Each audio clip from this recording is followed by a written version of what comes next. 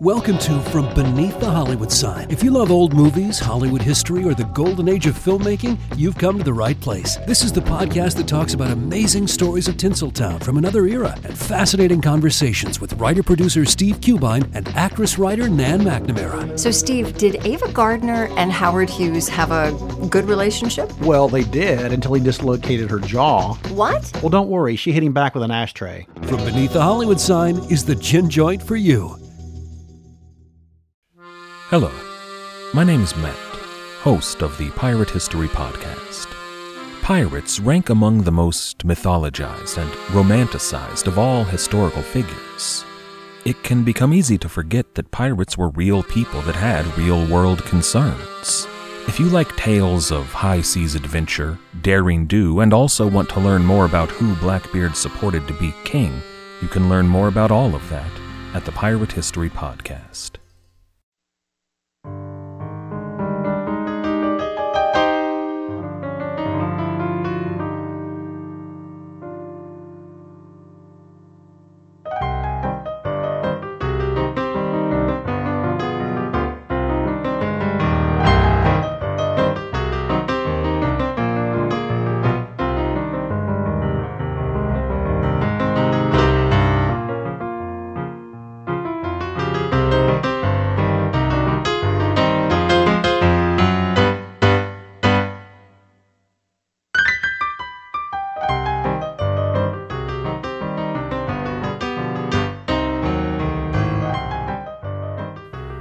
Welcome, everyone, to another episode of the Most Notorious Podcast. I'm Eric Rivenes. It's with great pleasure that I introduce my guest today, Joel Selvin, New York Times best-selling author and longtime music critic for the San Francisco Chronicle. He is a prolific author, having written close to 20 books, and the one he's here with us today to talk about is Altamont, the Rolling Stones, the Hells Angels, and the inside story of rock's darkest day. Great book. Thanks so much for coming on. Thanks for having me, Eric.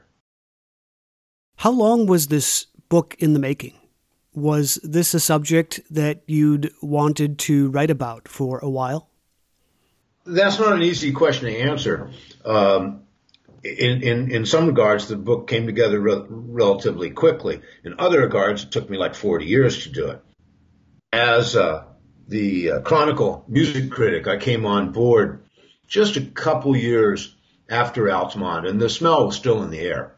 Over the course of my time there, I came to know many people who were associated with the event, and, I would pick up lore and conversations with them. In 1994, I did a book called Summer of Love, which encompassed the Altamont story. And I'd interviewed pretty much everybody on the San Francisco rock scene for that book. So I collected up all kinds of interviews about Altamont back in 1993, 94. The actual book that you're holding and talking about was kind of the idea of the editor. What would make a good book? And it was, oh, really? Oh, you think? So it's one of those things of like I was just too close to the story and somebody had to point it out to me. So the first thing I did was I drove down to Monterey to see Rock Scully, who had been the original manager of the Grateful Dead and kind of one of the key instigators of this whole Altamont thing. And we had a lovely day, had lunch outside in some restaurant, and Rock was just looking fabulous. And he told me the story of how Altamont started. And I drove home from Monterey. It was about 2.5 hours from San Francisco. Just my brain was humming because I knew I had just been given on a silver platter the opening chapter to a book. 2 months later, Rock died. He'd had cancer and not mentioned it to anybody. And I realized not only was I not going to get that follow-up interview, but that this book needed to be written now because this stuff was just evaporating in front of my eyes. So I guess I'd like to ask you about that then. As you mentioned, your story starts with a character called Rock Scully. He was larger than life. How was he involved with all of this? Oh, it's such a great story. So Rock was sent to London to confer with some people that wanted to put on free concerts in the park, Hyde Park in London. And of course, the Grateful Dead and the Jefferson Airplane were world famous for their concerts in the park. When he got to Heathrow Airport, he was arrested having a bunch of Owsley LSD tabs in his possession. Not that they really knew what that was, but that he spent the weekend in jail. And the concert promoters who had summoned him were in a panic, and they were associated with the Rolling Stones. So on Monday, they went out and bailed him out of jail out by Heathrow, and they brought him back, and he was explaining that along with everything else, he had a bunch of California Sensimilla marijuana in luggage that he left at Heathrow when he got arrested. And the information, that piece of information, and California marijuana at that point was highly rare in England. They just never saw anything like it. And word got back, and Keith Richards heard about it, and he told them that he wanted Rock to go out and get the pot. So Rock put on a coat and tie, took a cab out to the airport, didn't know what the hell he was going to be seeing, walks in, gets his bag, walks out, gets a cab. That night, he and his girlfriend go over to Keith Richards' house, and they stay up all night smoking this weed and other things, and talking. And it was a, cross-cultural summit meeting. And the idea of doing a free concert in Golden Gate Park came up, and Rock told Keith, oh man, we could definitely do that for you. It'd be no sweat. Now, I don't know how serious that whole discussion was, because the Rock also discussed during the course of the evening doing concerts by the Rolling Stones at Stonehenge, at the Taj Mahal. So I'm not really sure when he stumbled out at 6 a.m. how serious he took all that. And then the next thing that happens is some giant crisis back home in Marin County involving the band's manager, drummer Mickey Hart's father, Lenny, is doing all kinds of subterfuge, and Rock doesn't know what's going on. Lenny would eventually disappear with all the band's money and be arrested and spend time in jail. And that was just about to happen, but the beginning signs were happening. And so he was caught up in this drama of his deportation trial for drug in England, and B, all this stuff back home with the Grateful Dead. And I don't think he thought about the Keith Richards thing for a minute afterwards, but Keith did. And when the Stones came to Los Angeles in October '69 to begin their U.S. tour, Richards summoned Scully down to Los Angeles to, make plans for this concert. So the Stones, as you point out in your book, were coming out of a dark period, as you put it. Where were they in their career in 1969? They were frantically seeking money. They were all really broke. Keith couldn't even raise 5,000 pounds to put a down payment on a piece of real estate. And the reason they were broke was they were managed by Alan Klein, a semi-scrupulous New York accountant and manager who had bottlenecked all their money and was not paying them any of their royalties. And all their deals with the outside world went through Alan's office, so they didn't have any money. And they met with a banker, a Swiss banker named Prince Rupert Lowenstein, and he really didn't know who the Rolling Stones were or Mick Jagger or anything, but he checked it out and realized that quickly the situation was that they needed to form a new company and get new revenue that was outside their contract system with Alan Klein, and he suggested they tour the United States. Well, they did, and they set the tour up in advance with a new company. They held up the American promoters for 100% of the fees in advance because they had so little money, they needed the promoters to finance the tour.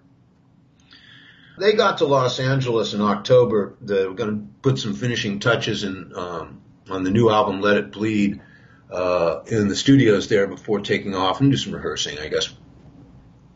It had been 3 years since the Rolling Stones had been in America, and their previous tour was a 25-minute set on top of a bill that had another dozen one-hit wonders on it, and the girls would scream all through the set, and nobody listened, and they got out of town as fast as they could. Now they're back in the fall of 1969 when Led Zeppelin is like the biggest new rock band in the world, and they're going around the country playing a 2.5-hour set and blowing minds. And the Rolling Stones have to adjust to a new reality, but they also find that this whole rock thing in America has just exploded, and that they themselves are major celebrities sitting on the very top of this world. And they discovered this almost immediately on arriving in Hollywood and going out to nightclubs and meeting musicians and stuff like that. And it becomes very apparent real quickly that this money grab U.S. tour was going to be a very good opportunity. And immediately they started to readjust their scale. And the idea of this free concert at the end of the tour started to merge with the thinking of doing a movie that would capitalize on the live performances in the tour. And, of course, this is 2 months after Woodstock, and everybody knows the Woodstock movie is in post-production and is coming out the following March. So I think the idea of staging a little Woodstock of their own as the climactic scene to their concert movie was just irresistible. So in one of the chapters of this book, you paint this fascinating picture of San Francisco in the late 60s. Could you give us a better understanding of what the rock scene was like during this era in this city? Well, in 1969, San Francisco was in the center of the pop music universe. The biggest new band of the year was Creedence Clearwater Revival. They had 3 hit albums out in 1969. The biggest band of the year before, in 1968, was Big Brother and the Holding Company, featuring Janis Joplin. Sly and the Family Stone had a huge impact that year. I mean, San Francisco was just the leading edge of this exciting avant-garde rock movement. San Francisco on an axis with London in many ways. And the San Francisco music scene had developed over the previous 3 years out of a kind of, for lack of a better word, subcultural movement that people recognized as hippies. But it was a genuine social movement with underlying philosophies and agendas and points of view. And in 1966, there was a small enough group of people that everybody pretty much agreed. By 1969, the drug scene had changed tremendously. The, pardon the expression, demographics of the movement had really altered. And the utopian ideals of the Haight-Ashbury community had attracted a lot of sort of less responsible individuals than had started the scene. And all through the summer of 67, Haight Street was in descent. Speed became popular on the street. There was lots of runaways, thousands of runaways living and sleeping on the streets. And the whole scene became somewhat more contentious within itself as it spread. For instance, the left-wing politicos really had issues with the Sybaritic hippies that only wanted to get high and dance. And those that factionalization began to show up in the latter part of 69, especially, and this is in the book, around a rock festival that was planned to take place in San Francisco right about the same time as Woodstock, called the Wild West Festival.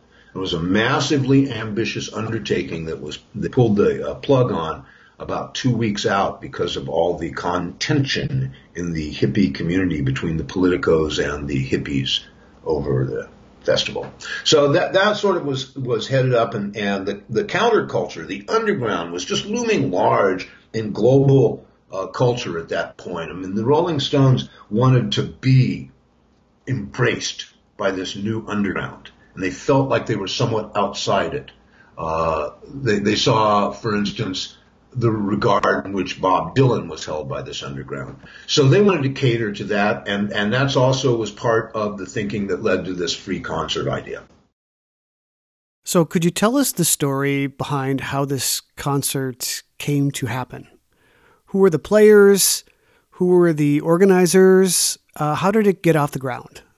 The concert was never organized, never run by any hierarchy. It never had a plan. It was never committed to paper. It was an improvisation. Scully came down to Los Angeles. He brought with him Haight-Ashbury community leader Emmett Grogan of the Diggers. And then Grogan brought up in the meeting, well, what are we going to do about people needing water and food? You're going to get 500,000 people out in Golden Gate Park. They need to go to the bathroom. And Jagger actually said logistical issues can be dealt with later. So they were sent back to San Francisco to make this thing happen. And Scully had a plan to make it happen in Golden Gate Park by an act of subterfuge. He was going to take out a permit for the concert and explain to the city that it was going to be a Jefferson Airplane Grateful Dead concert, and then in the last 24 hours announce a special guest. And that probably would have worked, and it had some real advantages that would become crucial when that fell apart. What apparently happened was that the Stones tour party had an unofficial associate named John James, who showed up telling the Stones he worked for Chrysler and could get them free cars. And he told Chrysler he worked for the Stones and could get them an endorsement. He actually seems to have been somebody who was living in the witness protection program. And he associated with Alan Klein's nephew, Ronnie Schneider, who had been a tour accountant when the band was still working with Klein. And they offered him the job of tour manager, and he was out of his uncle's business overnight.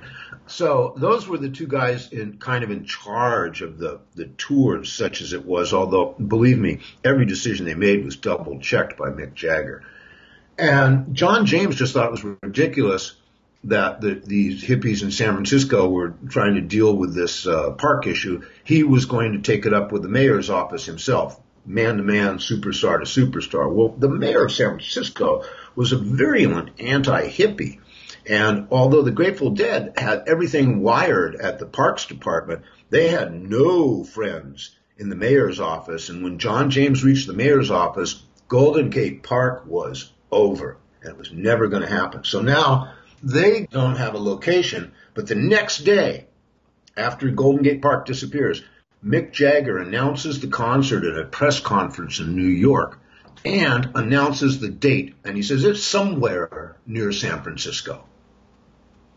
So now it's incumbent upon everybody to find a place. Shortly after the New York dates, which is where the movie starts, by the way. They don't even start shooting the movie until like the final dates of the tour. Shortly after the New York dates, the band repairs to Muscle Shoals, Alabama to do some recording. And they dispatch Sam Cutler, their tour director, to go out to San Francisco and work with the Dead on this free concert. And the Tuesday before the Saturday concert, they find a motor raceway about 60 miles north of San Francisco called Sears Point. And they go up there and they look it over and figure this could work. And they make a deal with the executives of the racetrack who are on site. And on Wednesday, they start loading up gear and building a stage and putting in a sound system and you know, a caravan of hippies is on the scene. On later Wednesday, the corporate owners of the raceway, Filmways, discovers that this is going on, and they step into the situation. Now, they're a little bit angry about their association with the Rolling Stones previously on the tour because they promoted the Los Angeles dates, and the Stones canceled a third show that would have been very profitable for them. So they're a little miffed at the Stones, and they're in the film business. And they also didn't believe, by the way, the Stones' story that this was being done for Vietnamese orphans. So, you know, kudos to Filmways on that score. And so they stepped up. They wanted a piece of the film. They wanted $100,000 rental fee. I mean, they just wanted, you know, legitimate sort of business stuff. And the Stones absolutely refused. The Stones, Reed and Mick Jagger, absolutely refused to negotiate this at all. One of the film crew had contacted a famous San Francisco attorney named Melvin Belli, and he was kind of representing the Stones. There's a scene in the documentary movie shot in Belli's office, and he's talking on the phone. The person he's talking to is actually the sheriff of Sonoma County, who is pretty much telling him that if they bring that stuff up there in Sonoma, he is going to arrest them and put them in jail. And they're sitting there like on Thursday now, not knowing what to do. And the phone rings, and this guy named Dick Carter, who owns a dilapidated, low-rent racetrack 60 miles east of San Francisco, way past the suburbs, way past the exurbs, on the edge of Central Valley. And the biggest crowd he's ever had is 5,000 people for a demolition derby. And he says, you can do it at my place. All I want is the publicity. Well, they don't know what to make of that. They send Rock Scully and Michael Lang, the producer of Woodstock, who has showed up in town because, well, he's the producer of Woodstock. And they get a radio station helicopter and fly from the Grateful Dead's headquarters in Marin County over to Altamont. And Rock tells me they get up over the hill and they start coming down, and he looks out at this raceway and he sees all the broken glass and the oil stains and the dry grass, and he just thinks this is like horrible. And he's like surveying this catastrophe when he hears Michael Lang say, this is perfect. We can do it here. Well, Rock goes, what do I know? This is the guy who did Woodstock. Woodstock was big juju in December 1969. So they pushed the button about 4 o'clock on Thursday and started to undo the stage up at Sonoma and fly it piece by piece, helicopter by helicopter, over to Altamont. They had to pull a sound system out of a couple of different places, and they had to build the stage before noon on Saturday. And I talked to a lot of people that worked on that project, stage crew and stuff. There were no flashlights. There were only a very few walkie-talkies. Making sure speakers are in phase and the utter dark is very difficult. And the equipment was so jerry-rigged together that it was essentially two different sound systems run from two different boards. And they never really worked all that well. But they were still plugging in cables when Santana was announced at the opening of the concert 20 minutes after 12 on Saturday. What was the lineup for the concert?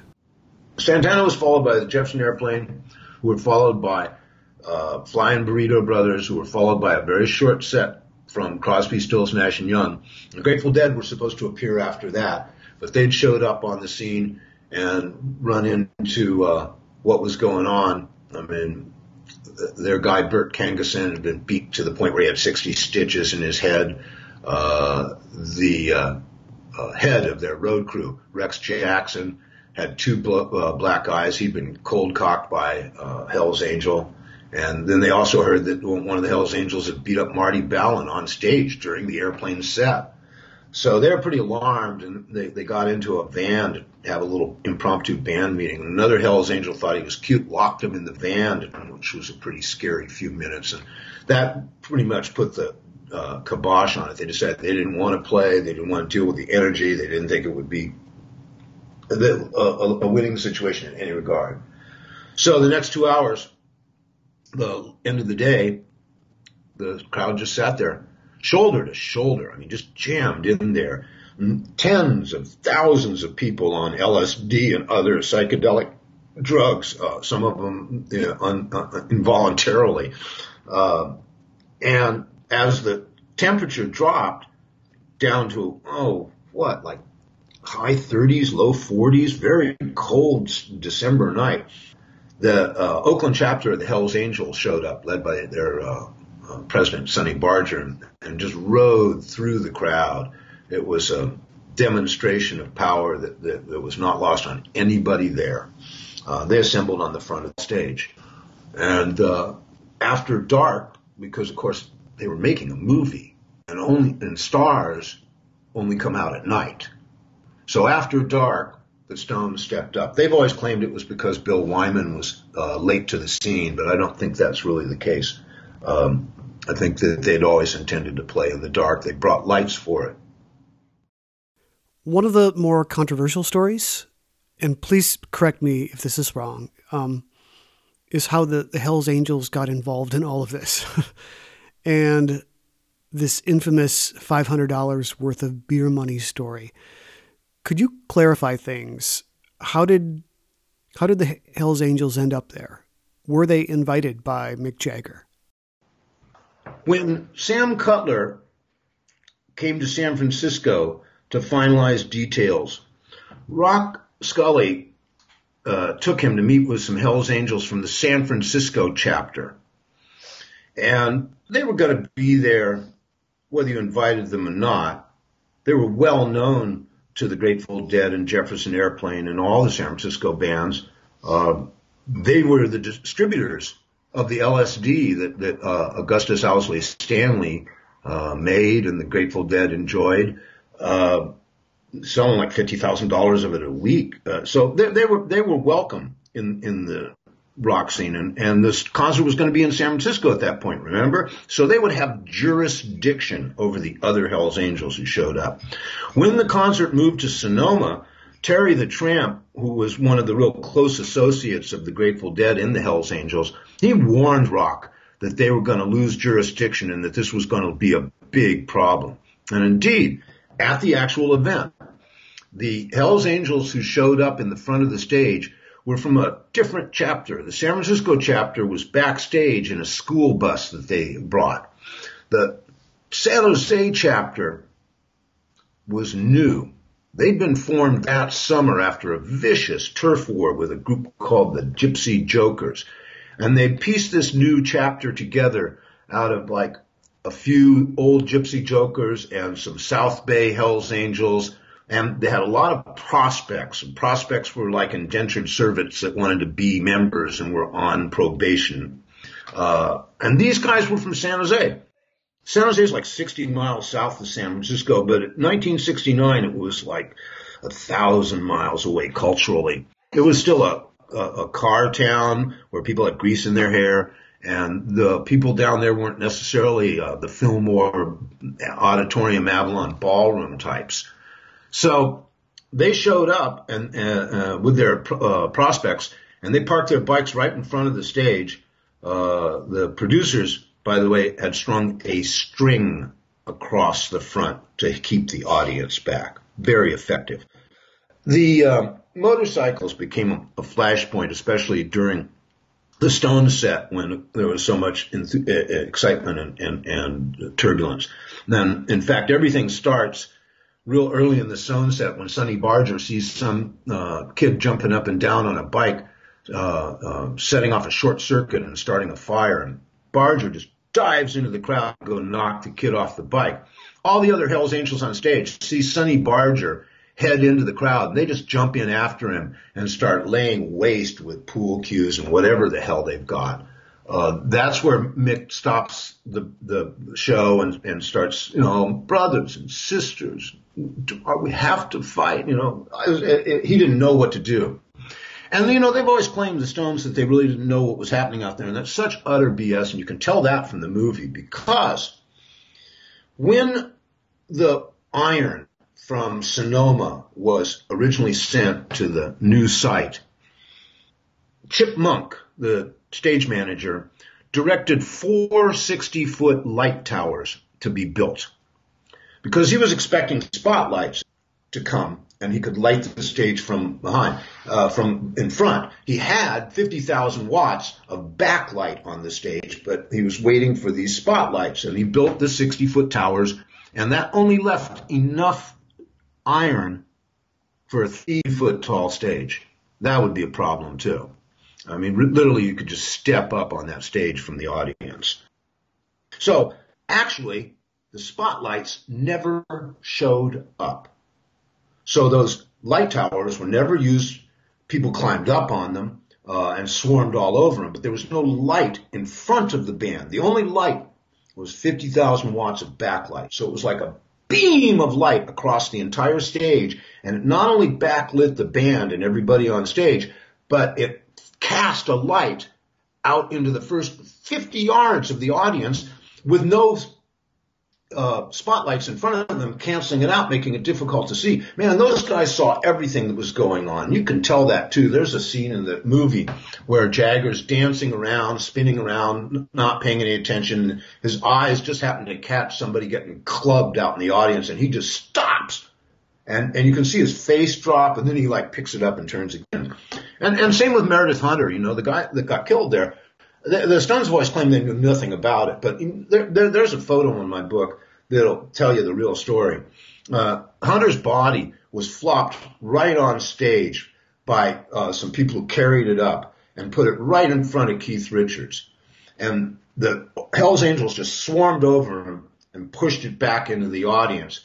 But at that moment, Beth Bagby, who took that fantastic cover photo on my book, took a picture showing Keith Richards like rearing back, appalled, and Mick Jagger turning his face away, averting his eyes, and covering his face with his hand. It's so obvious what they've just seen, nobody could deny it. So they knew what was going on, and the concert really did fall apart at that point. They had they were completely out of control. They had no idea what to do. There were 50, 60 Hells Angels on stage. Any one of them could have broken those guys in half. They were puny little British rockers, weenies in the parlance of the Hells Angels.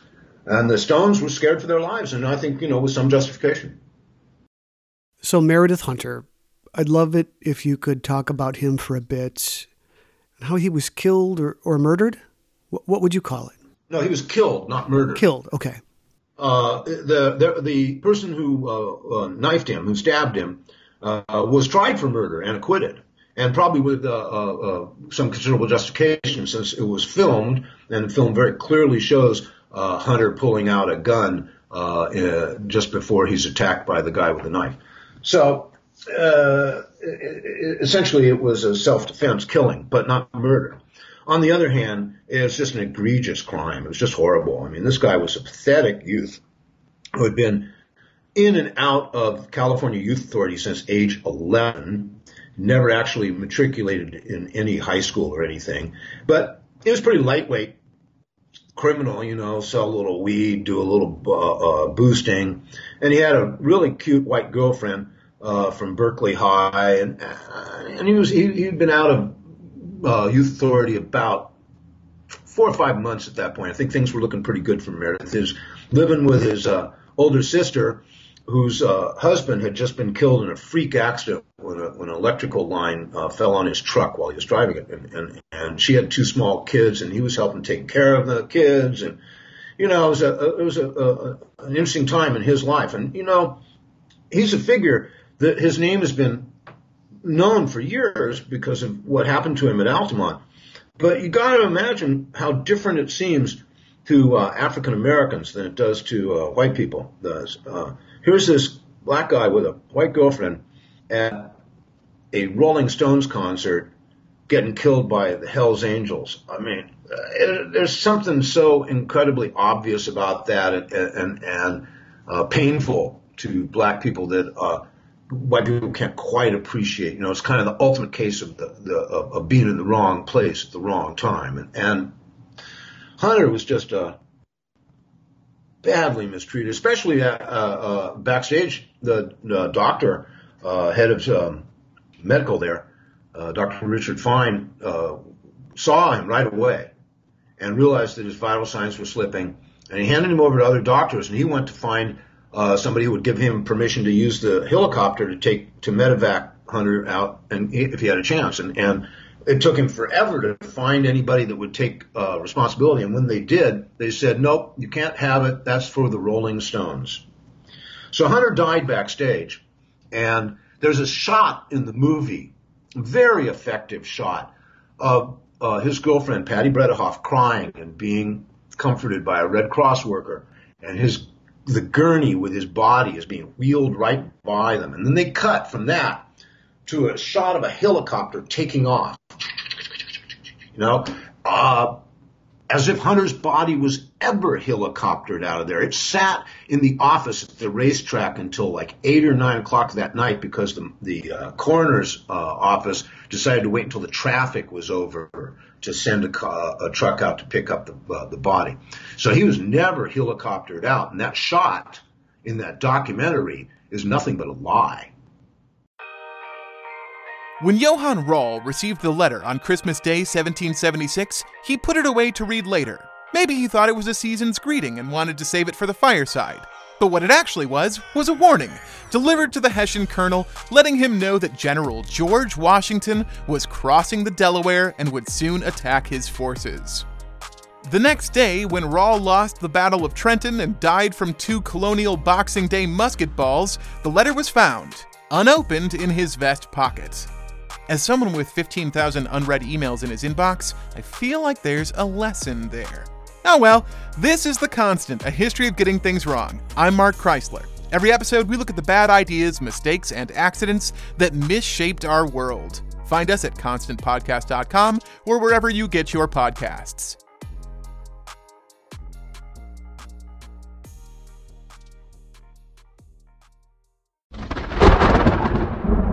The storm broke in Chattanooga one night in 1906 when a young woman was the victim of a violent crime. From that moment, the city knew no peace for 4 furious years. At the center of the storm was the notorious inmate Dave Edwards, who was awaiting trial on murder charges.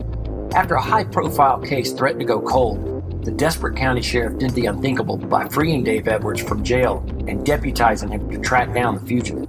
Grievous Deeds, 4 Years of Fury in Chattanooga, Tennessee, written by Kimberly Tilley, narrated by Samuel Burst, is the most amazing true crime story you've never heard. Listen to Grievous Deeds, the audiobook, available on Audible, iTunes, and Amazon. Everybody shush! William Shatner has something to say. Cat and Jethro, Box of Oddities. What do you do when the woman you love dies? Well, of course you dig her up and you live with her. Aww. The show examines weird things. There are plenty of old photographs from this time period of children out in the streets playing in and among the dead horse carcasses. Oh, I miss those days. Things used to be so much simpler. Cat and Jethro. Then there's the urine wheel, which sounds like a really bad game show. They've done weird things. Cat and Jethro, Box of Oddities. That is really mysterious. Join Cat and Jethro Gilligan Toth for the strange, the bizarre, the unexpected, as they lift the lid and cautiously peer inside the Box of Oddities. The Webby Award-winning Box of Oddities podcast from Airwave Media. Hello, everyone. You may recognize me as Gabby from the History of Everything podcast. And my name is Brenna, and you don't recognize me from anything yet. Together, we're 2 scientists who explore all of the weird little questions and conspiracies of the universe in our new podcast, Mystery of Everything. Everything has an explanation. We hope. But that is what we're here to figure out. We will dive into the science behind many popular conspiracy theories, such as vaccines causing autism, flat earth theory, and was the moon landing fake? And if so, why the heck would anyone even do that? But it's not just conspiracies. There's a lot of cool mysteries that we will attempt to use science to explain, such as near-death experiences, what made the Vikings go berserk, and can I control my co-host with MK Ultra? Wait, what? Anyway, make sure to check out the Mystery of Everything podcast everywhere where you find your podcasts. And just to clarify, Meredith Hunter was high as a kite, and he charged the stage with a gun. He seems to have been doing speed the night before and during the day. There was a fair amount of it in his system in the autopsy. And that was news to Patty. Patty didn't know that he was on drugs, and Patty didn't know that he had a gun. So he had a front that was much more congenial. So what do you think he was doing at that moment? Do you think he was going after Jagger or Richards? No. He was just a hopped up concert goer. He was a Berkeley kid that wanted to get with the rock and the hippies and all that. And they were a prevalent part of the scene back then. What happened was he wanted to get up on stage, and there were a lot of people on stage, like maybe as many as 200. And so he tried to climb up the front of the stage, and one of the Hells Angels just shoved him back down. And he got up in the angel's face. Bad idea. The angel just socked him and jumped on him. And the other angels saw the one angel beating on a black guy. They piled on. And they piled on, and he got loose. And that's when he turned and pulled his gun out. And as he pulled his gun out, a guy named Alan Pissarro from the San Jose chapter of the Hells Angels saw this, and he reached down. It was almost like a dancer. He had a knife in a scabbard on his ankle, and he turned around and pulled that out and continued his pirouette as he raised the knife over his head and jumped on Hunter's back and stabbed him in the neck and the back 4 times. They fell to the ground. Pissarro got up off of Hunter. Other Hells Angels began to stand on Hunter, kick him, beat him as he lay on the ground.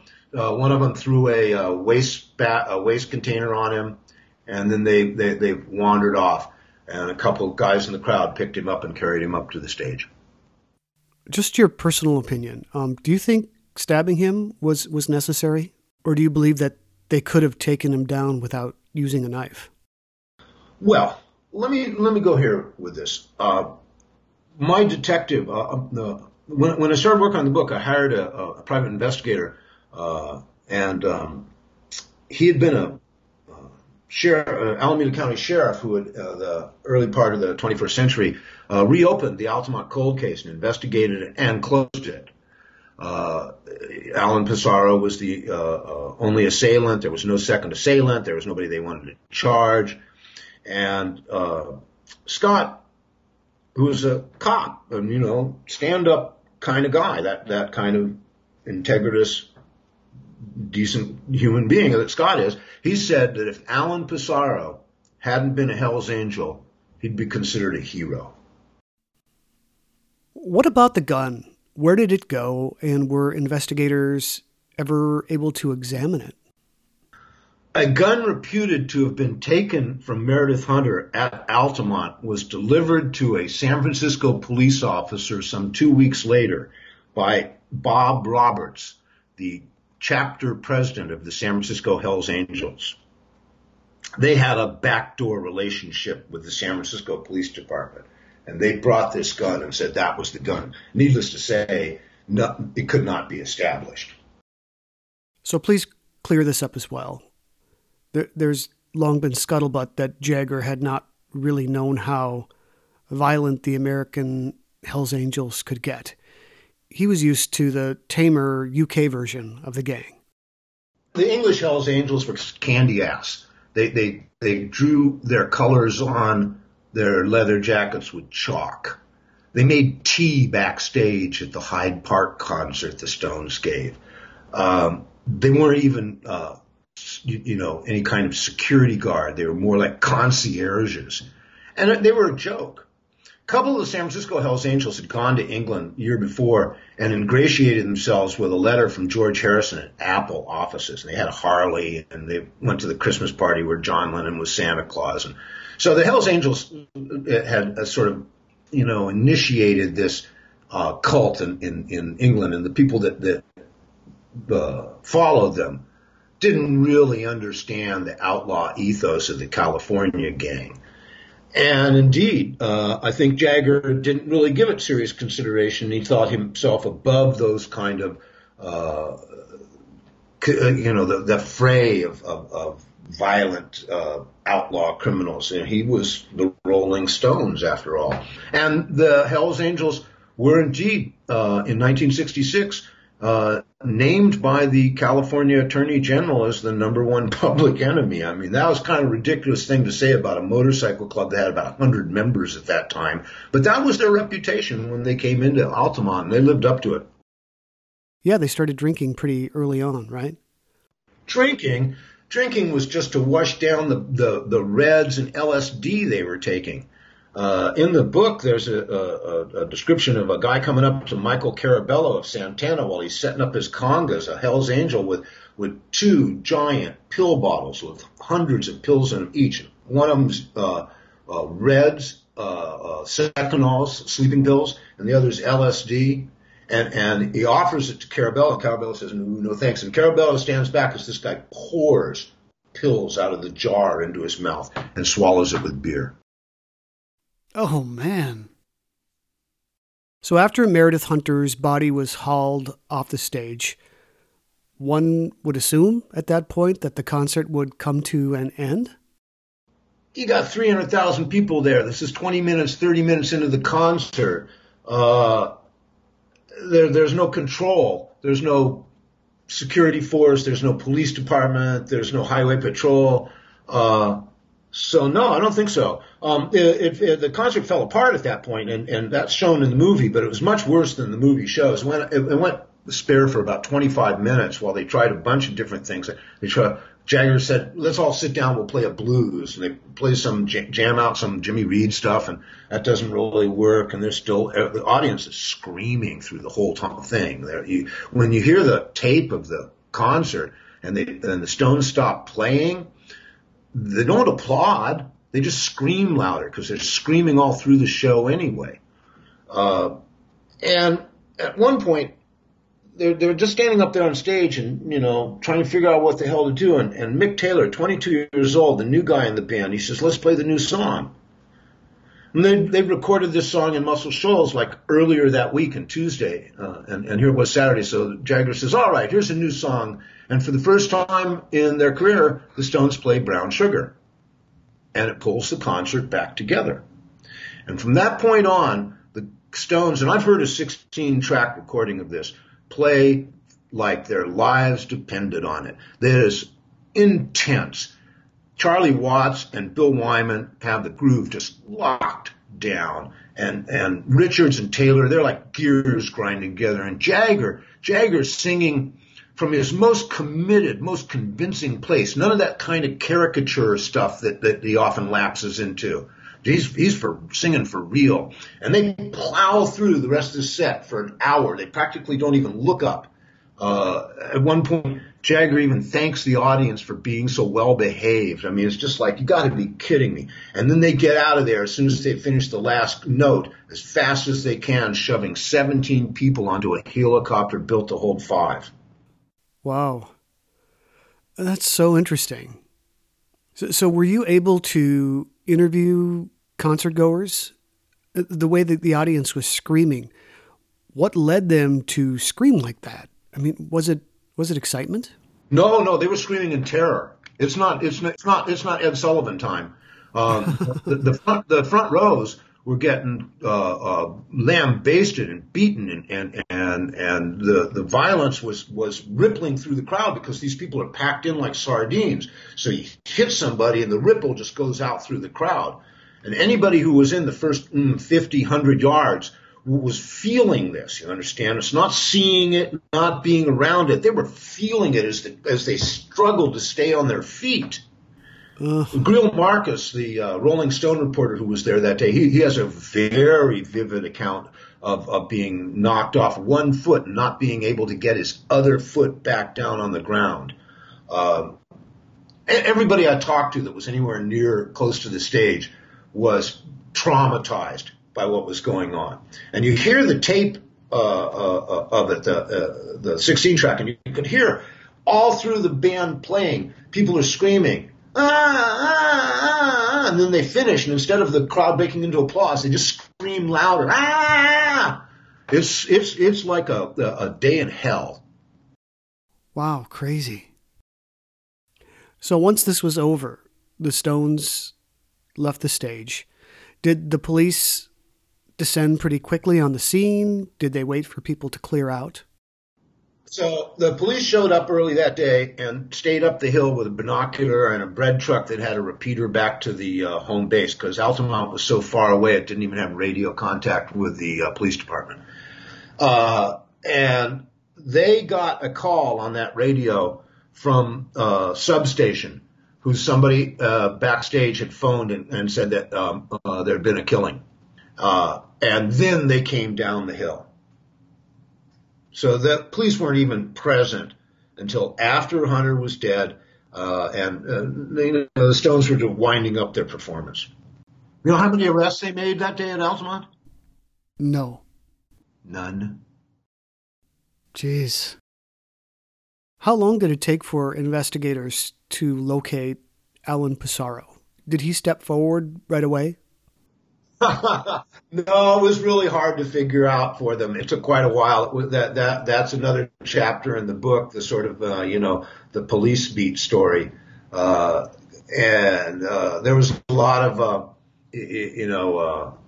stuff around the footage. Did they have footage of it, and where was the footage? And the filmmakers hiding the footage because it was said the Hells Angels wanted to kill them for it, and so there was a lot of craziness around that, and Pissarro, nobody gave him up. I'll tell you that, man. They couldn't penetrate that veil of silence, but they managed to figure it out on their own, especially after they had Pissarro already in custody on a separate matter. Pissarro, by the way, was drowned a number of years later. And he had $10,000 in cash in his pockets, which sort of obviates robbery as a motive. So he came to a very bad end. You mentioned he was tried and acquitted. Was it a pretty quick trial? Great trial. It was a great trial. It was 3 weeks, and the prosecution's big evidence was the film footage, and the defense attorney, who was Johnny Cochran before he was Johnny Cochran, was a guy named George Walker, who was the first black attorney in San Francisco, first black basketball player at UC Berkeley, and one of the first black jet pilots in the Air Force. I mean, he was an amazing guy, and the Angels were smart to hire him, and he put together an all-white jury, and then kept showing the film that the prosecution showed, saying, see, Alan Pissarro killed him, because Pissarro's pretty clearly identifiable in that movie. And George just said, yeah, but the guy has a gun in his hand. So that was a very short set of jury deliberations. Of course, Pissarro, was still in jail on other charges and didn't, he got to celebrate that night in his jail cell. George Walker, by the way, just died at age 93 like a few weeks ago. He was an amazing man. So do you believe that this event had any significant part in the end of the hippie era? That's everybody wants it to be the end of the 60s, and I hear that all the time. And, Paul Kantner from the Jefferson Airplane, he always said, Altamont was the end of the 60s? Well, it was December 1969. You get a hippie and you say, when do you think the 60s ended? And there's a long debate about that. I mean, some people don't think they've ended yet. Some people like the fall of Saigon in 1975, but nobody thinks January 1st, 1970 was the end of the 60s. I don't think Altamont was the end of anything. I don't think Altamont was the end of the Rolling Stones or the Grateful Dead. It wasn't the end of the counterculture. It wasn't the end of the movement. It wasn't even the end of free music in the park, which it could have been. But no, it was just a very bad day, a severe miscalculation, an unbelievable display of arrogance, greed, and innocence. And it's a hallmark of the history of rock, not necessarily the apex of it, perhaps in some ways the yang to Woodstock's yin, but I don't think Woodstock was what its mythology holds. I mean, the crowd burned down the concession stand and broke down the fences in the first place. Ask me, they were really lucky, dodged a bullet to get through Woodstock without anybody getting killed. 4 people died at Altamont, by the way, not just Meredith Hunter. 3 others were killed, 2 in an accident afterwards, and 1 was drowned during the concert. And I spoke to a guy who was taken away from the concert site flatlining and brought back to life in an emergency room. Oh, my goodness. So did any of these people involved in the show, the promoters, ever feel remorse for what had happened? There was no promoter. Right. Nobody, that's one of the questions I asked everybody that worked on the concert. I said, who was in charge? Nobody was in charge. I mean, Chip Monk did some stuff, Sam Cutler did some stuff, Rock Scully did some stuff, but nobody was in charge. No, there were no promoters. On Sunday night, the local FM radio station held a special about it, and that was really where the news of everything started to come out.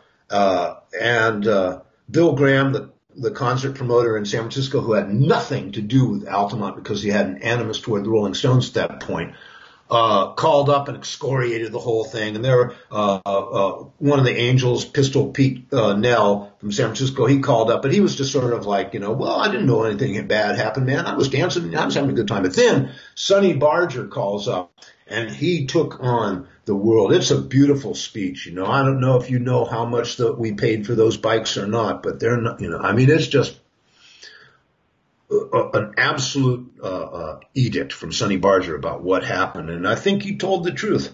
I think he thought the Rolling Stones had played the Hells Angels for patsies and made suckers out of their audience. And I think he's right. Do you lay blame for this at the feet of the Rolling Stones?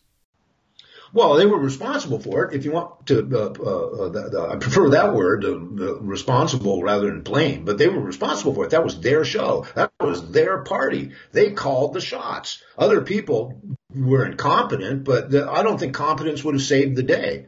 And they got every bad break in the book. They never got a single good luck break. So, yeah, of course they were responsible. Who else was responsible? Well, I've really enjoyed this. It's quite a bit different than what we normally do here, so this has been great fun. You've written so many books, and the general theme of my show is true crime history. So besides this book, highly recommended, by the way, are there any other books that you've written that might fit into this general theme? I did the book about the peppermint twist that was a memoir of a mobster who owned the nightclub where the twist started. And then a very important book called Here Comes the Night, the dark soul of Burt Burns and the dirty business of rhythm and blues. Burns was a songwriter in New York in the 60s and record producer. And at the end of his career, he was mobbed up. And that book goes into great detail about the role the mob played in the New York R&B world. So, yeah, Sam Andrew of Big Brother and the Holding Company once called me the Mickey Spillane of rock journalism. And, I'll take it. Well, I would take that, too, if I were you. Well, that's great. So if people want to learn more about you and the work you've done, where can we direct them? Well, that's why we have joelselvin.com. Welcome to visit anytime. There's podcasts and tons of information. It's a cluttered little site. And I'll be glad to host you there. Well, this has been awesome. Thanks so much for your time. Eric, this is a pleasure. And I'm always pumped to talk about Altamont. I love that book. It really just, it packs a punch.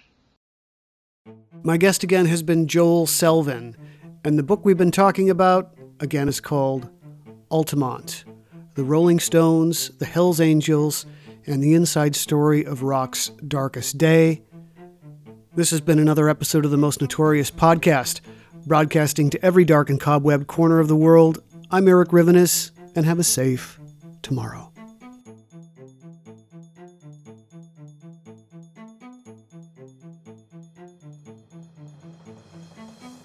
Thank you.